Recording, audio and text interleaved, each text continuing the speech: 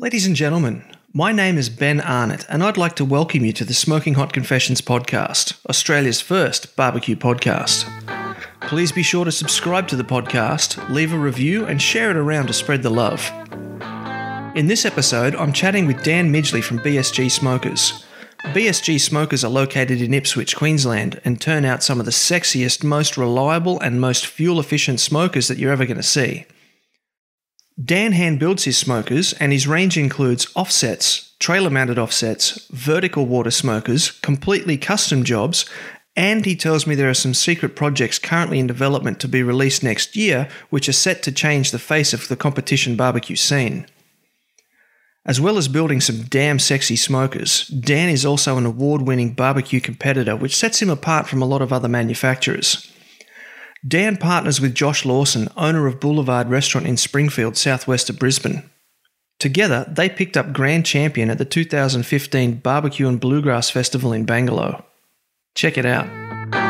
This is the Smoking Hot Confessions podcast with barbecue pitmaster Ben Arnott. How long's it been since your last confession? Alrighty, thank you for joining me in the confessional today, Dan. The first thing I have to ask you is, what was the last thing that you barbecued? It was leg of lamb, mate. Did a little bit of pulled lamb in the Weber. You pulled a leg of lamb. How'd that go? Yeah, it was good. Really good. Nice and tender and juicy, so it was worked out really well. Oh, okay. Yeah, I've heard that that legs are often a bit more difficult to use for pulling than shoulders. What made you go for the leg over the shoulder? Oh, mate, I was up at the local Coles up the road, and it was just there, so I grabbed it, thought I'd have a go and see how it is. There's a lot of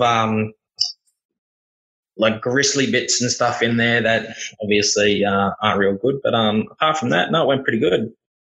Oh, lovely. Yeah.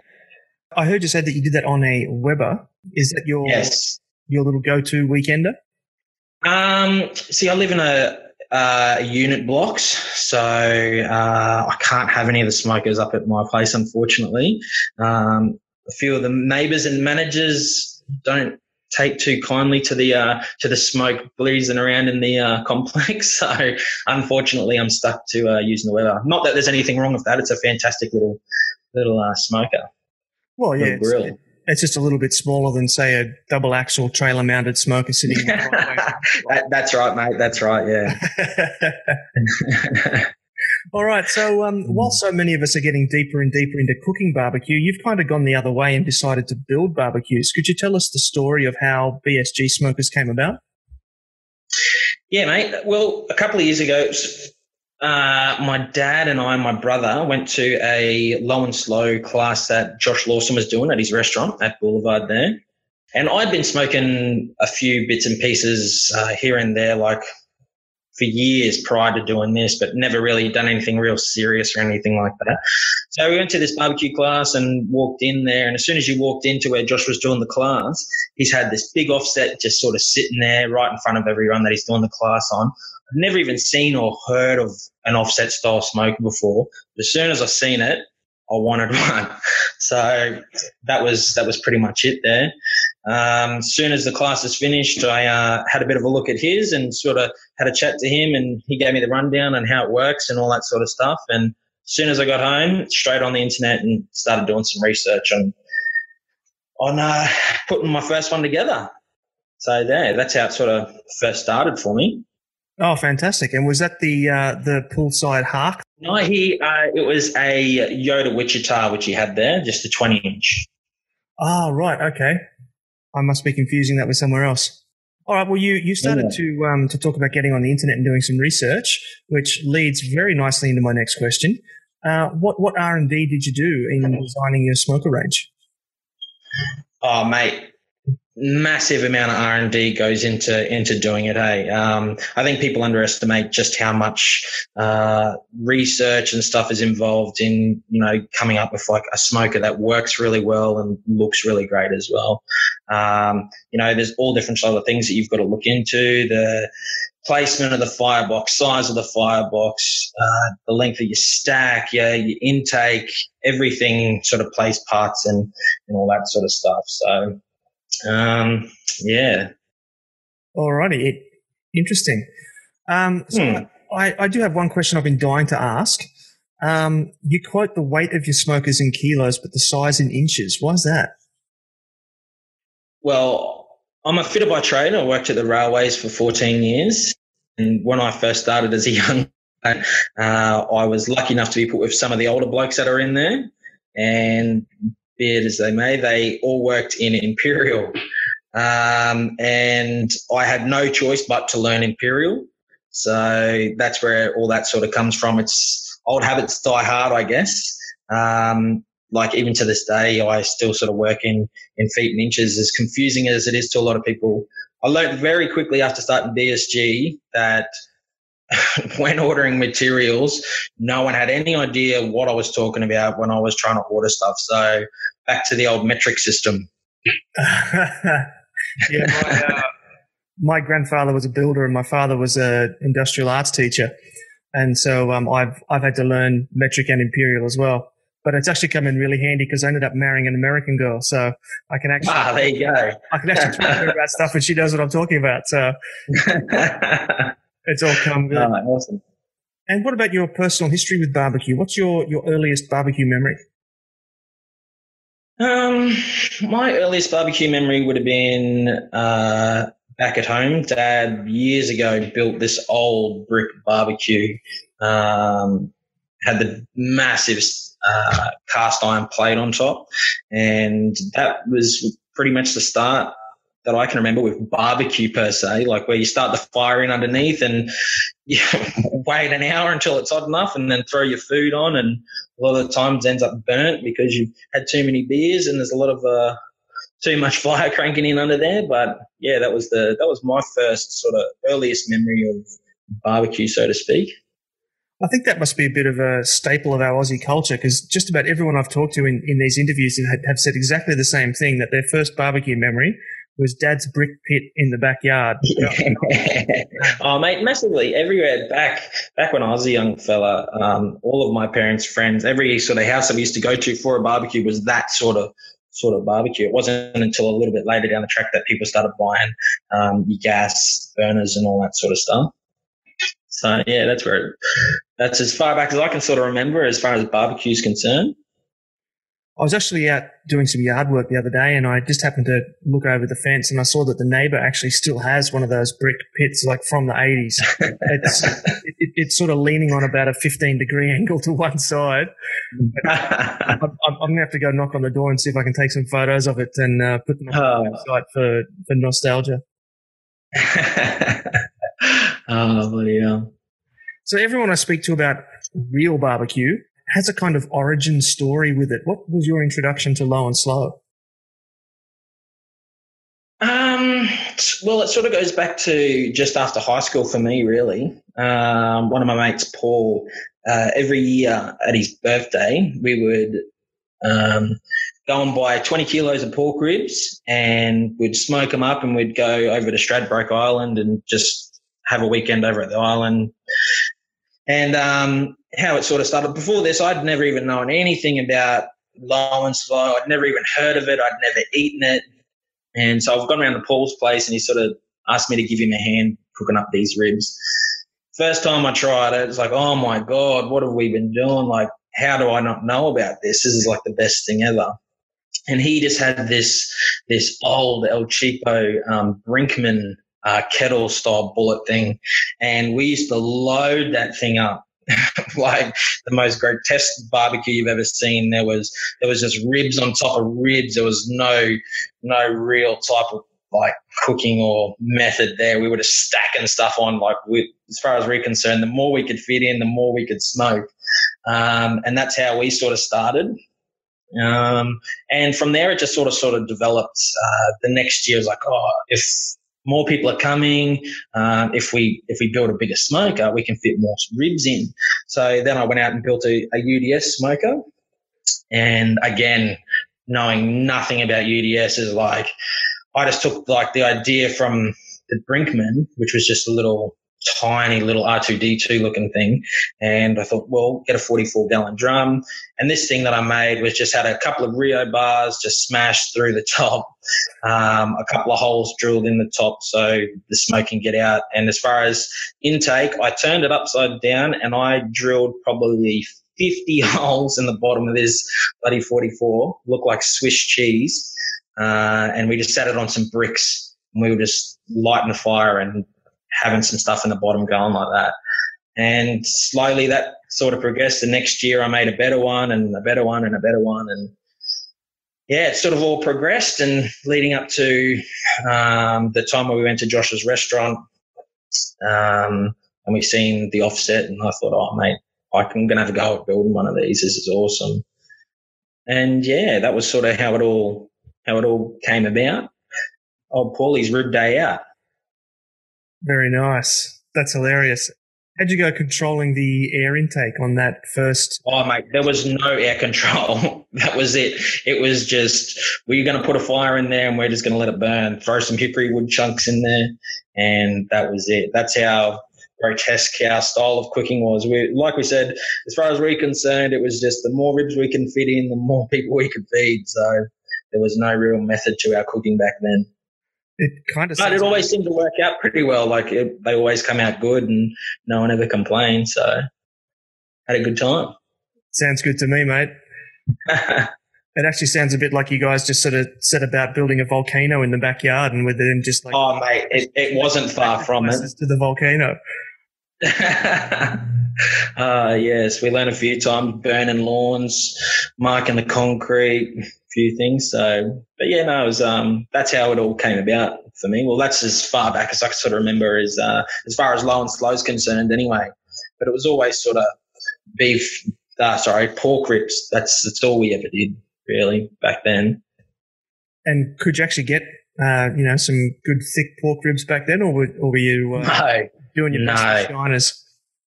This is probably about 12 years ago now that we were doing this, and they were just all shiners. You couldn't get, if you were getting any sort of meat on there, you were lucky. Like, we were going down to the butcher, and we had the local butcher, and it was before low and slow sort of got popular, so ribs, they were reasonably cheap. Like, we were paying probably $12 a kilo, something like that. And they were shiners, but we knew nothing else. Like, we didn't know what a good rib was like or anything like that. So to us, they were good ribs. So yeah, we're a bit spoiled now, aren't we? Oh, massively. Unfortunately, the price of ribs has gone through the roof. So there's not as many 20-kilo rib cook-ups like what we used to have. No, I'll bet. They say that every day you can barbecue is a good day. Have you ever had a bad day with barbecue? Oh, mate, look, I wouldn't say that there was too many bad days, the odd burn here or there. The only time that I can sort of really think back is after I'd built my first prototype vertical water smoker, and got the family round, got some friends round, said, I'm going to have a big cook-up, come round. And, of course, I grossly underestimated timing. This is my first probably sort of real big cook-up that I'd done in there. And, of course, I loaded it up. I had 6 different types of proteins in there, all different sorts of meat. Thinking, this is going to be awesome. This is going to be awesome. Of course, everything was cooking all over the shop. Some things was coming out a couple of hours too early because they were finished. Then I was trying to rest stuff in the esky. My esky wasn't big enough. I was running out of room, stacking things on top of each other.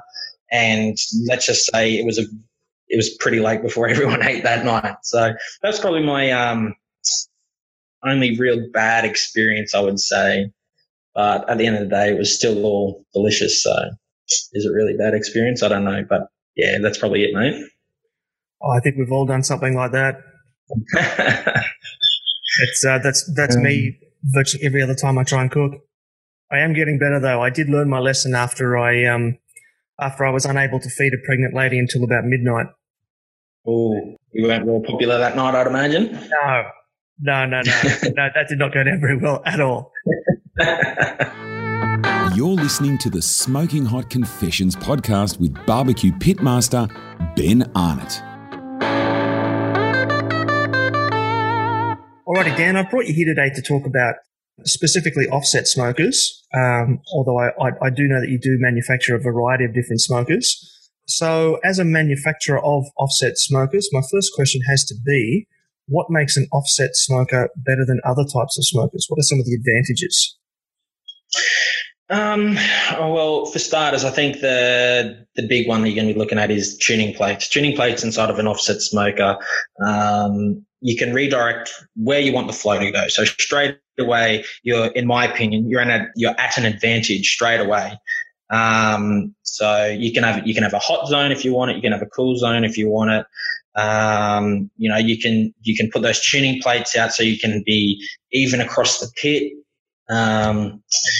So straight away, I think that's just a massive advantage straight away. So that's the main thing I think that you're looking at between the offsets and the reverse flows. So, apart from the stack being on the other end and the reverse flow not having the tuning plates, so to speak. So I think that's definitely a big factor. Okay. So just to clarify, a tuning plate is like a sheet of metal that you move backwards and forwards across the lower part of the pit. Yes. So down inside the cook chamber, underneath the bottom cook rack, you'll have a series of tuning plates. Each manufacturer is going to have a different amount, a different width, a different thickness. But you're generally going to find the majority of these tuning plates are going to be 6mm plate. So, they're going to hold good heat retention straight away with the thickness of the plate. They just run in underneath your cook rack, so you can move them wherever you need to be. You can add more. You can take some out. Depending on how you want your setup and where you want that direction of flow to go, is how you're going to set up the tuning plates. Don't get me wrong; they can be a little bit overwhelming at first. A lot of people just say, "Oh, geez, I don't really know what to do with these tuning plates," and it's a practice thing. The more you cook, the more you play around with these things, the more comfortable you're going to get, and ultimately better results you're going to get with your food. So it's all a practice game. The more you practice, the better you're going to get. Right. Definitely. So is the idea to put a tuning plate directly under a piece of meat to standardize the radiating heat underneath the piece of meat, or do you want to put a tuning plate on either side of the piece of meat, and so it forces all the hot air straight up underneath the piece of meat? You're going to want the tuning plates directly under the meat. Like I said, depending on how you want it set up for how you want the flow to go. If you want an even heat, I find that if you space starting as close to the deflection plate inside the tuning box as possible, have either no gap or a very tiny gap, maybe quarter inch or something. Say the thickness of your pinky finger, say, and then the next gap along, you go just double that width, and then the next one double it, and double it. And that's generally you're generally going to get somewhere in the ballpark of it being pretty close to being even on end to end or somewhat. And like I said, you're going to have to play around with these things, and you'll pick up on how it all sort of works. But yeah, as far as the meat question, if you've got like a brisket or something like that, you want those tuning plates to be directly under it, because the radiant heat coming off those is also going to add to helping the cooking process. Okay, so the heat will radiate more evenly through the tuning plate. Yeah. Gotcha. All right. Okay, so one benchmark that manufacturers often quote is the thickness of their metal. Why is thicker better? Mate, it just comes back to that heat retention again. You'll find now that nearly all the manufacturers in Australia are using 6mm plate. It's a standard now across the board. I don't know of anyone really using anything thinner than 6mm. But yeah, it just comes back to heat retention. Of course, if you go thicker, the heat retention is going to be thicker, like better again. But in my opinion, it's overkill. You don't need to go any thicker than 6mm. it's standard, it's what everyone's doing, and it works well. You also got to take into consideration is if you go thicker plate again, the weight of your pit overall it can be getting well up there. So 6mm plate on one of my BSG offset burners is about somewhere in the ballpark of about 360 kilos. So if you're going to be going up to 8 or 10mm plate, you're really going to start getting up there with weight. And then you've got to think about if you are going to competitions or something like that, moving these offsets around, and the big offsets, it can be a bit of a pain. So yeah, 6mm plate's the standard, and I don't think that it needs to be any thicker, but I wouldn't go any thinner, in my opinion. Okie dokie. So a 6mm offset, for example, is going to have a lot better heat retention than like a Weber Smoky Mountain or a Pro Q or something. Yeah, definitely. Although with the Pro Qs, the Pro Qs and the Webers and the kettles and all that sort of stuff, and the cabinet smokers, they'll work on a different principle. So the thickness of the metal, it's probably not as important, I don't think. Oh, okay. Interesting. Is that because because it's a vertical style rather than a horizontal? Yeah, because you've just got that heat from underneath and it's coming straight up. With your cabinets and your kettles and bullets and all those sort of things, recovery times are very quick. Because you've got that heat coming straight up. But with your offsets, you open the door, you close it. It's going to take a lot longer than say those other forms of cooking to get back up. I'm not saying that it's going to take ages, but it is going to be not as quick. So when it comes to those other forms of cookers, I personally don't think that the metal thickness is as important. Oh, interesting. All right. Yeah. For those that are new to smokers, an offset smoker is called an offset smoker as the fire is held in a separate chamber to the cooking chamber as opposed to a vertical smoker or kettle-style barbecue. Are there any special skills that people need to know to properly manage the fire in an offset if they're moving from, say, a kettle to an offset? Oh, mate, look, I don't think that you need any sort of special skills per se. I know I keep coming back to it, but it really is just practice. The more you practice, the more you're going to learn, the easier it's going to be. And you're burning any other styles of cookers, you're predominantly burning your barbecue briquettes, your lump charcoal, and, all those sort of things they're very uniform. They're going to burn hot and they're going to burn fast. And they're somewhat predictable, I find, to reach a certain, say the Weber. If you're going to do a snake or something and you play around with it, you're going to know how many exact briquettes you're going to need for it to burn for X amount of hours at whatever temperature you want it to be at. You can sort of predict and work that out. Whereas with your stick burner, you're burning logs, so you're never going to get the same size log. They're going to be different lengths, they're going to be different widths, density. From supply to supply, the moisture level in the wood, all these things are factors. So it's all something to take into consideration when building your fire. But just keep an eye on it. If your temp's coming down, obviously load in some more timber. If your temp's too hot, close off some of your vents. Play around with your dampers.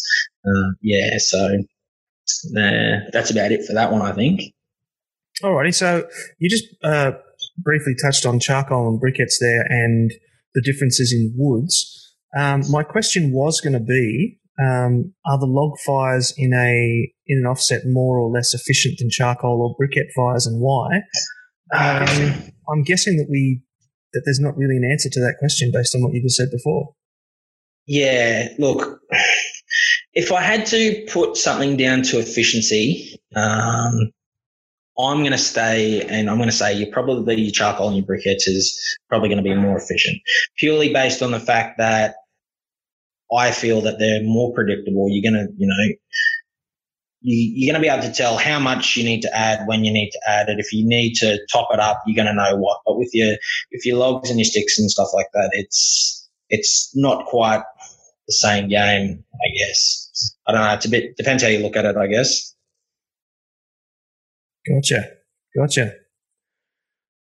I have it on good authority from someone that cooks a lot on your offsets that from one end of the cooking chamber to the other, the difference in temperature was, I think he said maybe 3 degrees Celsius. Now, to me, that kind of defies logic. You know, you've got the fire down that end and 2 meters away, you've got the chimney up that end. Is that by design or good fire management? How is it possible and how do you achieve that? Does it come down to the build or does it come down to the management of the smoker? Mate, both, honestly. It's, for starters, build is one thing because the people who I'm sure you would have been talking to will have been using one of our insulated fireboxes on their offsets. Now, insulation on a firebox I could not recommend it more highly. They are just super efficient. And I know you're going to get people saying, oh, you don't need insulation when it's cold, or you don't need it in Australia because it's too hot. It's not about how cold it is. It's about how efficient it's going to make your pit. And BSG insulated firebox pits are very efficient. Now, those guys who have done these tests, that's 3 degrees from end to end. That's not just by looking at your tell-true gauges on the pit. That's by actually putting 4 iGrill probes on 4 different places. So there's four iGrills, 4 probes per thing, and they put it in and they put probes through the whole pit because they wanted to know exactly where the hot spots were. They wanted to find out everything. And by playing around with the tuning plates, like we were talking about before, and by redirecting the heat where they wanted to go, they were able to tune it in that finely up to 3 degrees from end to end on that pit. They just run super efficiently with the insulation. I couldn't recommend them more. For perfect example, just to put it into perspective, like on Josh's trailer as well, I know Smoking Hot Bros also have an insulated firebox on there, dual axle trailer. Paul Cross from up north has a insulated, and they all saying the same things to me. They just can't get over how little wood is required to keep these things at temp. Like I was saying, to put it into perspective, when we go down and do a comp, to do a full ABA sanctioned comp, we would take down 2 milk crates of ironbark. That's it. And we will get a full comp out of 2 milk crates of ironbark. I at rough guess, they're probably using 50 to 60% less wood than standard offset smoker. Interesting. By having an insulated firebox, yes. And that 2 milk crates of wood, is that on a 24-inch or a 20-inch, or how big is the actual smoker itself? It's funny you say that because on Josh's pit, that's 2 milk crates on a 24-inch pit with I think his is 1800 long cook chamber, and the Smoking Hot Bros pit is a 30-inch on a 2400 long cook chamber, and they both run pretty similar. Sorry. Wow. So yeah, interesting. Very interesting. Let's ask a question about the insulation itself. Yep. How does that actually work? Are you just getting like 2 bits of 6mm steel and putting them back to back, or is it air insulated? So you got 2 bits of steel with an air gap in the middle, or have you got fire retardant? How does it work? I got no idea. So without giving your trade secrets away. No, it's all right. I'll tell everyone anyways. Okay, so with the firebox, right, with the insulated fireboxes that we do a 6mm inner skin, then we do 50mm worth of ceramic fireproof blanket, and it's rated up to like 1200 degrees Fahrenheit. So like this stuff, I think if you get on my Facebook page, I've got a little video of me holding a matte gas on it for however long, and it's like glowing. But as soon as I take the matte gas off, it just looks normal, as if there's nothing ever touched it. Oh wow. So yeah, I run a 6mm inner plate, then I run 50mm worth of insulation, and then I run a 6mm outer plate. So all up, just in plate alone, you're having half-inch of steel plate. Just a half-inch steel plate is going to increase your efficiency of an offset smoker a lot just by having just a plate. By then adding that 50 mil worth of insulation, it makes a world of difference. And it just goes to show just how efficient our pits are. The proof's in the pudding, I guess, with the boys at these comps, and just how when you think about it over the space of, say, 10 years or however long you're going to be using an offset smoker. If you're got an insulated firebox and you're only using 2 milk cartons of wood per, say, ABA comp, for example, just think of how much money you're going to save just in your wood bill alone, just through having an insulated smoker. It might be a little bit more expensive added option to start with, but ultimately you're going to make your money back quicker than what you would think. Definitely. Yeah, for sure. Mate, that's fascinating. I've always, I've heard of insulated fireboxes, but I was always curious how it actually worked. Thanks for telling me that. No worries, mate.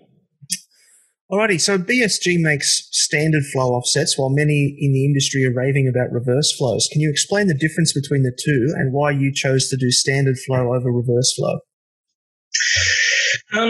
Again, like we were talking about earlier, the main difference that is obviously your stacks on the other end. From a standard offset, a standard traditional flow offset, you can have your tuning plates running through the middle. So it's a straight through. It's coming through your firebox, into your cook chamber, across your meter you've got in there, and then straight out the stack on the other end. So it's just draw straight through. With a reverse flow, you've just got one plate that runs the whole length of the cook chamber, well, almost the whole length. And then the flow runs from the firebox, runs down underneath that plate, and then wraps back on the top, runs then the length back across the cook chamber, and then out the stack at the other end. So there's your two differences, between the two, as far as physical looks is concerned. So that's the physical looks. They both work very differently. They both have their pros and cons. But at the end of the day, I just feel that, the offset cooker, having those tuning plates to me is such a big advantage over having your reverse flow. When you've got your reverse flow, you can't really adjust. You can adjust your airflow and you can temperature and whatnot, but you can't change the direction of the flow. It is what it is. With the tuning plates and all that in the offsets, you can move stuff around. You can have a hot spot, a cold spot, like I was saying. And I just think that's such a huge advantage. If you've got hot spots or something in your smoker, by having tuning plates or putting tuning plates in there, you can move things around. You can adjust where those hot spots is going to be and use it to your advantage. With a reverse flow, you can't do that. You're stuck. It is, like I said, it is what it is. So, but yeah, they both have their pros and cons, definitely. Interesting. All right. So basically, with the reverse flow, what you got is what you got, but with a standard flow, you got more sort of customization available. Yeah, exactly. Just to bluntly summarize. Okay. Yes. Yeah. If you want to just put it straight out there like that. Yes, definitely. Interesting. Okay. We briefly discussed earlier the sizing of smokers. What size should first-time buyers be looking for? Look, first-time buyers, and especially the people who haven't really done a lot of low and slow style cooking before, they're going to see that the 16-inch offset is going to be something that's really going to stand out to them. With it just being a little bit smaller, obviously the price is obviously a lot cheaper as well. But having said that, I would probably recommend people just try and gravitate towards the 20-inch. If you can afford a 20-inch offset, if it's in your budget, go for the 20-inch. Because once you start cooking and the barbecue bug gets you, which it will get you, if you've got a 16, straight away you're going to wish that you had a 20 because you're going to want that extra space.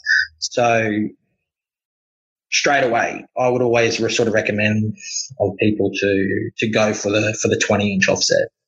So I definitely think that's at a bonus. Like I said, you really are. You're going to run out of room. You're going to think that 16 inches is going to be enough, but you're really going to run out of room quicker than you think. So that's something to definitely look at the 20. If it's, like I said, if it's in your budget and you can afford it, I tend to sort of try and steer people towards that direction. Yeah, 20 inches seems to be the minimum size I've seen at competitions too. Yeah. See, it's a good size pit. Like, you can fit quite a lot in them. And for getting them to competitions, if you've got a trailer and a couple of mates, you can lift them up into a trailer and get them to these comps. And, they're not too big. If you're trying to, lump around like a 24-inch or something like that, like I said before, that's when stuff starts getting real heavy, starts getting real big, and, start becoming hard to move around. Yeah, you said 380 kilos or something for about 360 on a BSG 20-inch offset. Yeah, that'd be tough to sort of push that up on the back of a ute by yourself. Oh yeah, definitely. Okay, so talking about 16s, 20s, and 24-inch smokers, you talked about basically if you buy a 16, you're going to run out of room. You're going to want to move into a 20. How much meat typically fits into these standard sizes? I realise it's a bit of a, how long's a piece of steak? Well, if you're going to be looking at, say, like a black onyx brisket, usually they're sort of going to come in at around about between the 8-9 kilo mark, something like that. Now, on a 20-inch offset, you could probably fit 2 of those very comfortably on the bottom with like a little bit of room around them. But if you're going to run something a little bit smaller, like your Cape Crims or something like that, around about the 5 or 6 kilo mark, you could probably fit 3 along the bottom pretty comfortably, and then you could probably fit 3 whole racks of pork ribs on the top rack. Or if you wanted to, on the bottom, if you had beef ribs, you could probably fit 3 bone plate ribs, probably 8 to 10 on the bottom rack, and maybe about another 4 or 5 on the top rack, just depending on how big they are, I guess, and how much space you want to sort of leave in between. But 20 inches, it's a pretty versatile size. You can, if you're cooking at home for the family and friends and stuff like that, you'd be surprised what you can sort of fit in them. Talk about cooking ribs. Where do you stand on the vertical rib racks? So they're standing on end. Yeah, so the little frame things, so that instead of lying flat across the cooking grate, they're going to be sort of standing.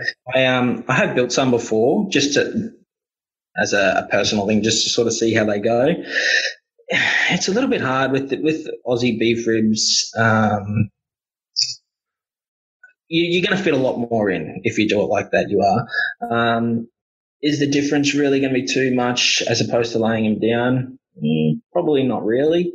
But it's really just not something that's been real popular. I think people are more opting for like a rib rack that sits above your cook rack. So essentially giving you 2 cook racks over the one space. I think that's the way that the people are tending to sort of lean. But yeah, they're not too bad, mate. Like, they just don't really sell too often, so I don't make too many of them. Oh, okay. Interesting. All right. If a first-time competitor decided to go with an offset, what essential features should they be looking for? I think that firstly, you want to see what your budget is, and then you want to shop around. And in my own personal opinion, I feel very strongly that just buy the best quality that you can afford. At the end of the day, if you're buying something that's a good, reputable brand, you're not going to have these dramas. It's just going to be a lot smoother cooking for you, and you're going to be a lot more happy with it in the end. Ultimately, if you sort of skint out on buying stuff, you might not be as happy. Ultimately, you're going to get to where you need to go as far as cooking wise is. You're going to have some sort of smoked meat at the end, but are you going to enjoy the cook as much as, say, something that is a good quality brand, good Australian made brand? Like that's the main thing that I can sort of look for. That I'd recommend sort of people. So just shop for your budget and just get the best quality you can. This segment is proudly sponsored by Coastline Barbecues and Heating. With stores in Oxenford, Southport and the Tweed, they are the Gold Coast's only Weber specialist. Okay, Dan, it's time to address our questions from the public. Now, we're doing this at, it's currently midday on a Tuesday, so unfortunately a lot of these people are at work and they couldn't join us live. So I'm going to stand in for them and I'm going to read out the questions and we'll run through your answers. And then at the end, you can choose who's going to win our $25 gift voucher from podcast sponsor Coastline Barbecues and Heating. How does that sound? Sounds good, mate. Awesome. All right, the first question comes from Jared, and he's kind of strung three together. He's hedging his bets here, so we might have to answer these one at a time. So that he's put it all together in two. Where did you get the idea of the design of your smokers, and what do you think made your business so successful, and what makes your brand better than the competitors? Okay, so the first part of that question, my design. So over the space of when I was doing all the R&D, over the space of a few months when I was designing it and whatnot, first thing, for instance, I wanted a stainless grill over the firebox. So to do that, I needed a square firebox, which I prefer the look of anyway. I think that the square firebox looks a lot cleaner and a lot tidier. So straight away I can add the stainless box there. As far as like the handles, the intake, shape, size, all that sort of stuff, the counterweight, I went out and bought an A3 sketch pad, and I spent probably a few days, a week or so, of just drawing tons and tons of different designs, little sketches of just different shapes, sizes, all this sort of stuff. And then at the end of it, I sort of sat down and picked out probably what my favorite 10 of each of those things were. And then I asked family and friends, sort of said, look, what do you think's the best? What's the most appealing? What do you sort of like? And I just sort of took it from there. So sort of picked out what I sort of liked and started piecing it all together. And as far as the rest of the chassis, if you want to call it, for the smoker, it all just sort of come together as I was sort of building it. Like there was not too much design, I guess, going into that. It was just the aesthetics of the actual smoker itself. So that was the first part of the question. What was the second part of that question? Sorry. The second part, he's gone on to ask, what do you think made your business so successful? Mate, I guess I take a lot of pride in knowing that the attention to detail that goes into BSG smokers it's well up there. It's second to none in my opinion. If you put the effort into the small things like that, people really notice. They really do notice with all that sort of stuff. So I think that was a massive factor. Not only that, but they work well. All of my stuff works really good. So I think that was a massive factor as far as being successful with BSG smokers. Yeah. Awesome. And the last one, without risking getting me into trouble for slander, he's asked, what makes your brand better than competitors?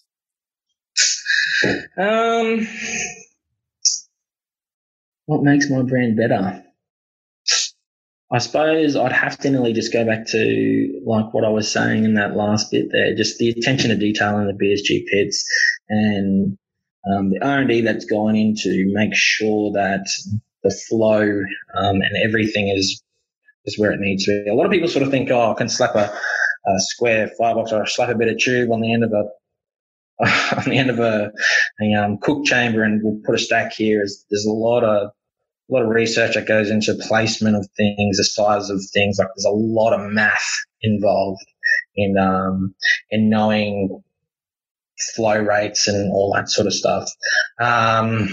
So yeah, I guess that's where and why my products will probably be well up there with the best of them.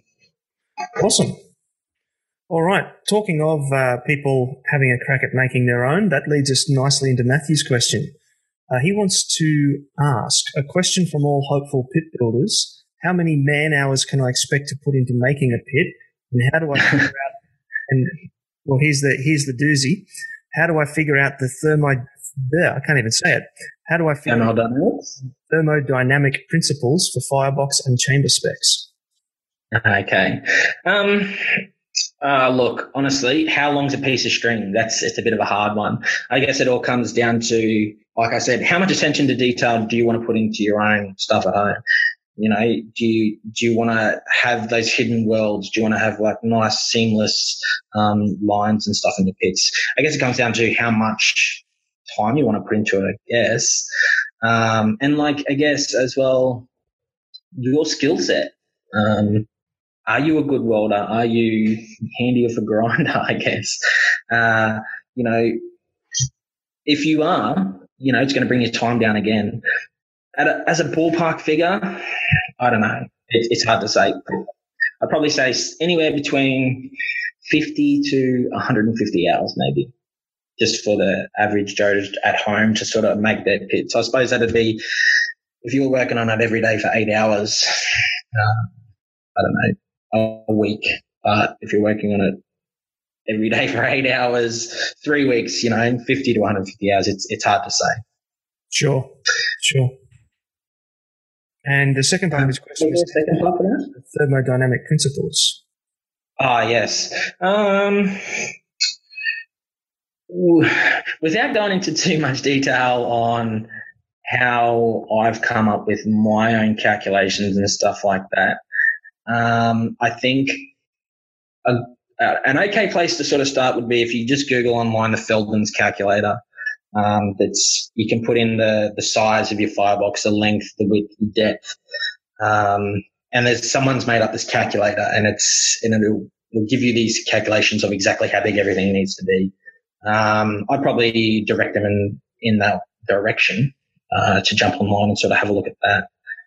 That's probably going to be the best option for people that are making their own pits at home. Feldman's calculator. Feldman's calculator, yeah. Feldman's. Okay, cool. All right, I'll make a note of that. Andrew has got a question, which I think is going to be very interesting. When will we be seeing a whole hog pit come out?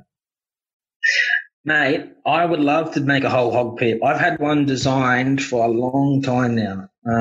I've got all my sketches there. I've got all the CAD drawings and everything done. It's just, at the moment, I just don't have time to set aside to sort of build one. If someone come up and specifically asked me to build one, it'd be awesome, because then I'd be able to lock in a build date and I could start at X date. But right now I've just got so much on, I just don't have time to do it. But it's definitely something that I want to do. So if there's anyone out there that wants a whole hog cooker, please come hit me up, because I want to build one. I think that's going to be an increased demand starting this year, now that it's a category. Yeah, I think you're right. Hey, with the ABA, a lot of events, a few events next year with the whole hog category. And I think it's awesome. I can't wait to sort of start seeing that sort of stuff. So it's a new avenue for people and a new style of cooking. So I think it's going to be pretty exciting. And I'd love to build one. Awesome. All right, Sally wants to know. She says, I get that smokers are made for low and slow, but how hot can your smokers get? Could I do pizzas in one of your offsets?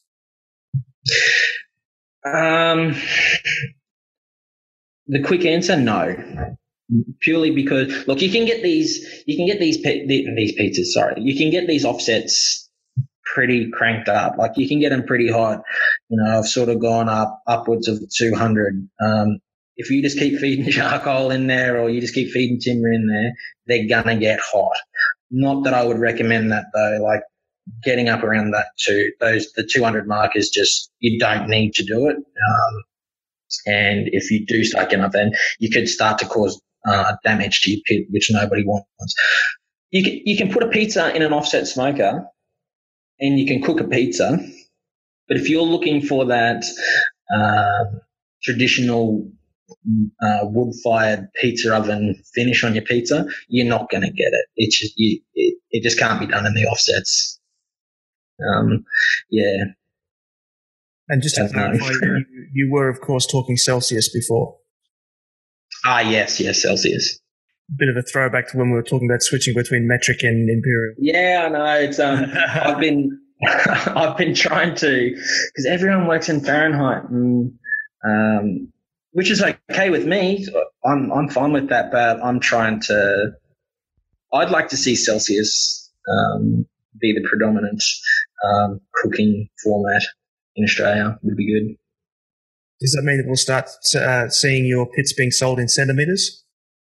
I don't know about that, but we'll see what happens. Fair enough. All right, moving on to Sean's question. Sean says, I've noticed in some pics of a few of your trailers that the chamber is on the opposite side to most trailer-mounted smokers. Why is that? Mate, that's a good question. BSG trailer pits are built for Australian roads, not American roads, for starters. We drive on the left-hand side of the road, not on the right-hand side. The camber of Australian roads goes to the left, so for water runoff and safety reasons. So straight away, it just made sense to me to build pits. People have been calling them left-handed pits, and I suppose if you want to call it left-handed pit, I guess you can, but I feel that it's safer if it is on that side. Like, you notice a massive difference, like even driving around roundabouts and stuff like that, huge difference. I'm not saying that other trailers aren't safe because they're not on that side, and I'm not saying that they're wrong or anything like that, and people will disagree with me on this theory, but that's just how we do it at BSG. Interesting that's how far or how deep you've gone with your R&D, that you've actually researched. Oh, mate, it's the roads in Australia that we drive on. A lot of people don't think about it because people are just, I suppose, I don't want to say copying Americans, but that's just how a lot of people see them on the passenger's side, because they drive on that side in America. So I guess it's just sort of flowed down this way as well. So yeah, that's why we do it, and we'll continue to do that. So yeah, that's it. Very intriguing. All right, so just to recap before you announce the winner of our gift voucher, we had Jared with his triple bunger question. We had Matthew with his man hours and thermodynamic principles. Hey, I got it right. And there you go.